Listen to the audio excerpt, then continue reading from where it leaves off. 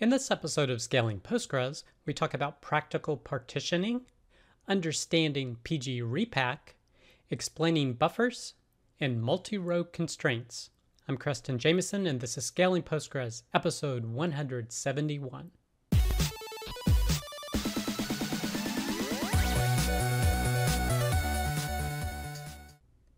All right, I hope you, your friends, family, and coworkers continue to do well. Our first piece of content is PostgreSQL 14 Beta 2 released.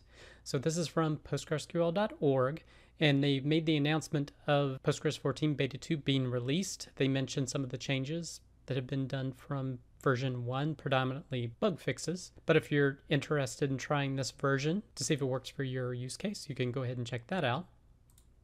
The next piece of content is the website for Postgres Vision. So this was an online conference that happened this past week. You can just go to postgresvision.com and you can click Watch Now to watch the virtual episodes or the online talks of what's presented. Now, related to that, there's another post called Practical Partitioning in Production with Postgres, and it took place at Postgres Vision 2021. This was from vyrust.org. It's a very simple post, but it has a link to a YouTube video of the talk that was given at Postgres Vision. And this was a very good talk explaining about partitioning, the things to keep in mind when you're considering moving to partitioning.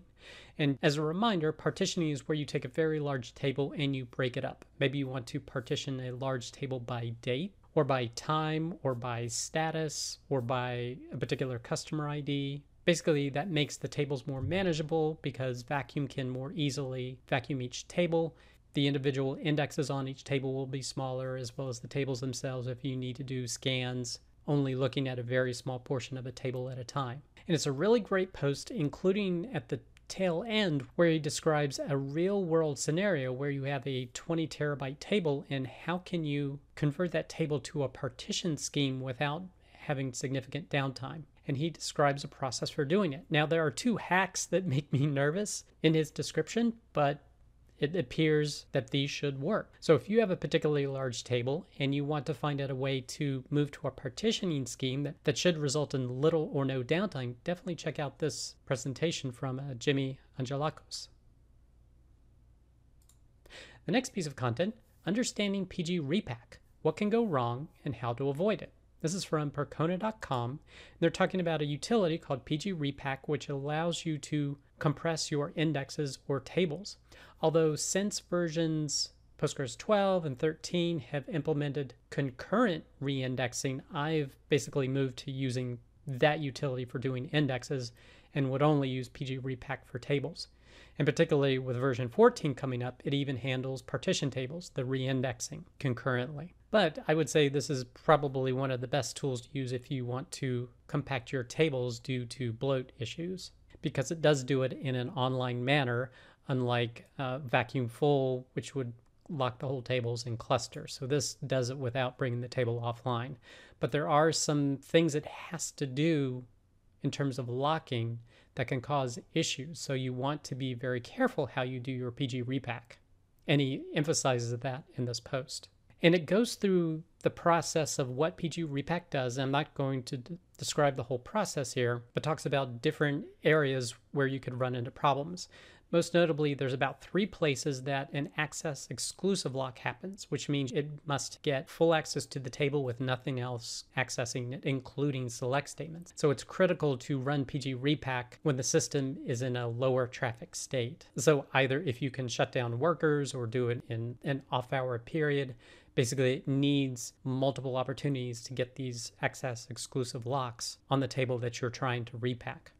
The first one does it for creating an initial empty template of the objects it needs to compact. The next one does it when switching over and then during the cleanup. The other thing to keep in mind is that it also cancels statements to be able to try and acquire this lock, and there is a timeout associated with it. But then also by default, if it doesn't successfully cancel these statements, it then moves to terminate them. And he says specifically you're going to want to use --no kill backend when you do this to avoid that termination step.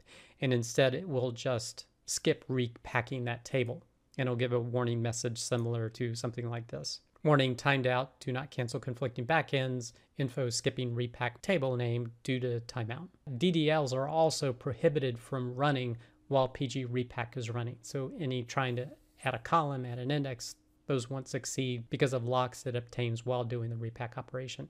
But this is a great post, and if you want to learn more about PG repack, definitely check out this one. The next piece of content, explaining the unexplainable, part 6, buffers. This is from depesz.com, and he's talking about when you're doing an explain or explain analyze, you can specify buffers on to give you information with regard to shared buffers and disk access relative to it. So for example, here he's doing an explain analyze on and buffers on, and you can see that it outputs buffers and gives you information about it. So this is for the shared memory area. The hit in the cache or the shared buffers was 480 blocks, or that's the number of pages. And what was read actually from the disk is 17662. And you even hit the buffers at the planning stage. So you could see 19 blocks were hit while doing the planning. Now, this is a simple representation of what buffer shows, but it can show all this different variety. So it covers shared hit, read, dirtying, and written, local hit, read, dirtying, and written, and temp, read, and written. And he goes through each one. Basically, a hit is it finds the information in the shared buffers. A read is that it had to go to disk to read it. A write is that as part of that statement, it has to write to the disk, usually to potentially free some space up in shared buffers, he mentions. And then finally, dirtied. That can happen in certain cases when there are new pages in a table or an index, but something gets marked as dirtied and must be written to the disk. In terms of what's shared, local, and temp, shared is basically the normal database objects like the tables, indexes, materialized views, things of that nature. Temporary objects that are part of that session are considered local, so it's basically local to that session you're running in. And then temp is for temporary data used in sorting or hashing and things of that nature. So this is a very comprehensive post explaining all of this in detail and giving you some examples, so I highly encourage you to check out this one.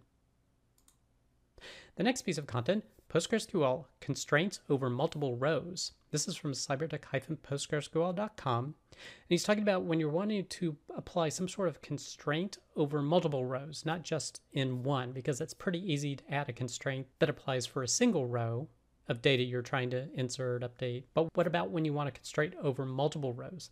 Now, this actually is not an object or something you can create in Postgres, but he explains how you would do the implementation to satisfy this type of constraint. So for example, he has a scenario where you have planes, and planes are owned by multiple owners. So he has an owners table that designates the percentage ownership of each plane. So basically, the total ownership should not exceed 100%. So you may have one row where someone owns 100%, or two rows where one person owns 50%, other person owns 50%. So basically, you have a 100% constraint across multiple rows. And if you just try to do an update and have two users updating a particular plane at a particular time, you're going to run into conflicts because you can update the system such that it's going to have more than 100% ownership for a particular plane. That's possible to do, and he shows that in this diagram here. One scenario is to lock the table in exclusive mode. That's really hard to do because now suddenly you've got a really heavy lock and not much concurrency on that table now, because anytime anybody wants to do an insert into this table, it has to lock the whole table. So that's not a great solution, and he describes that here. But the most lightweight way to do it is with serializable transaction isolation. So that endeavors to only allow one update at a time. So for example, if user 1 needs to do its owner assignment, it does begin transaction, isolation level serializable. It does its inserts, and it does a select to validate that the resulting value is still 100%. So that's good, but it hasn't committed yet. Meanwhile, user 2 starts another transaction using the isolation level serializable. It does its inserts, but meanwhile, this does a commit. Now, this succeeds, but this hasn't committed yet. But at the point when it's ready to commit, it's going to receive an error that it could not serialize access. So if you need concurrent access to information like this, a serializable isolation level can help you with that. Now, he said someone's proposed, well, could you do select for update, which that basically locks a single row to do an update. But that's a problem. It's a single row that he mentions here. It doesn't handle existing plus future rows that may happen to it inserts, whereas this technique will. So it's an interesting use case of putting constraints on multiple rows. So if you're interested in that, definitely check out this blog post. The next piece of content, from ND5 to Scram SHA-256 in PostgreSQL. This is also from cybertech-postgresql.com. And they're talking about moving from ND5 to Scram authentication. And they explain the reasoning behind it. Basically, there's more vulnerabilities for MD5 cryptography compared to Scram SHA-256, and it's a better implementation of doing passwords.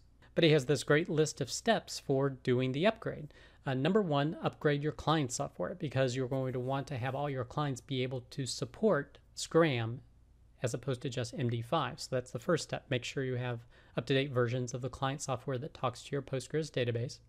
Second, change the password encryption parameter for your Postgres configuration. Now, what this is the default password encryption that's used when you create users. So basically, you're going to want to, in the future, whenever you create new users, use Scram and not MD5. The third thing is you need to reset all the passwords. So there's a / command that you can use here for doing it, or you could do an alter user and set the password that way as well. And then fourth is change the authentication method that people connect to through PGHBA-conf. So if you have a password authentication, usually it will say MD5 in pghba.conf.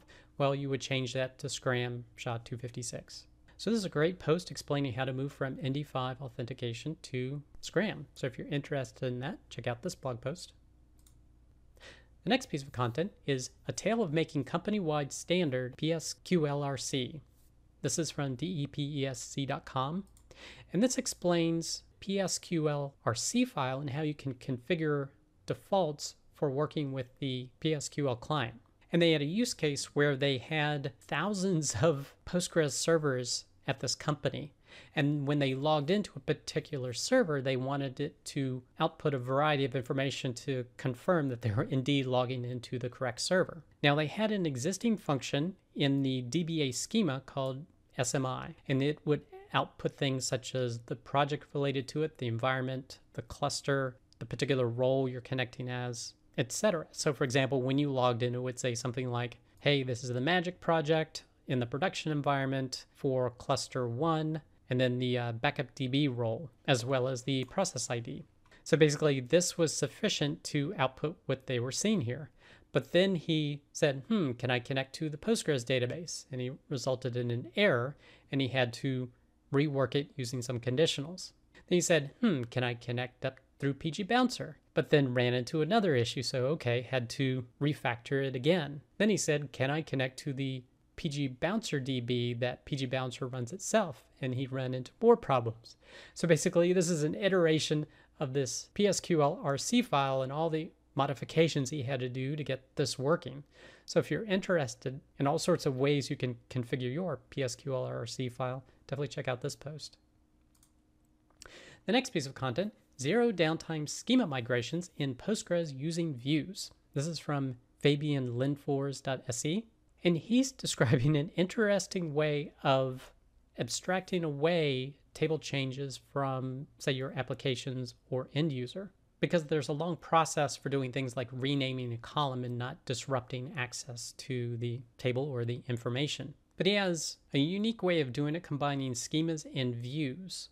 So basically, the schemas are essentially versioned, and each schema has its own view to access particular tables.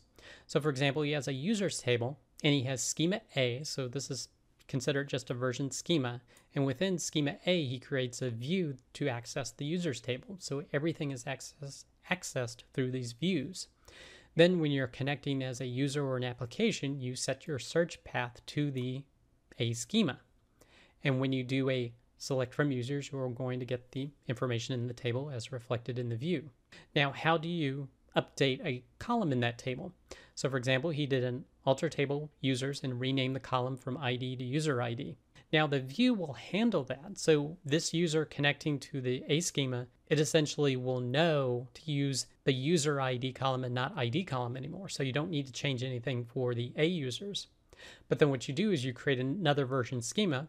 He called it schema B and created a new view with the new definition. So as he mentions, older clients can still access the old column name through schema A, but then the new clients or new people connecting would use schema B. Now, I wouldn't necessarily implement this because it seems to be a fair amount of work, and I'm sure there's use cases where this would not work out as conveniently. And it's so rare to have to do some of these changes like this. I'm not sure if the overhead of managing all of these schemas and views makes sense, but it's definitely an interesting thought experiment in technique to hide backend table changes. So check this blog post out if you're interested. The next piece of content, using GeoDjango and PostGIS in Django. This is from pganalyze.com, and they're talking about using these tools with PostGIS and Postgres to work with spatial data. So if you're interested in that type of content, you can definitely check out this blog post. The next piece of content is the PostgreSQL Person of the Week is Federico Campoli. So if you're interested in learning more about Federico and his contributions to Postgres, definitely check out this blog post. And the last piece of content is not exclusively related to Postgres, but it is the first episode of a new show I started called the Rubber Duck Dev Show. And the first episode is all about testing. Now, this is a longer format. It's not as highly edited as Scaling Postgres is, so this is about an hour in length, but if you're a developer and are interested in some more long-form content that talks about testing, maybe you'd like to check that out. That does it for this episode of Scaling Postgres. You can get links to all the content mentioned in the show notes. Be sure to head over to scalingpostgres.com where you can sign up to receive weekly notifications of each episode, or you can subscribe via YouTube or iTunes. Thanks.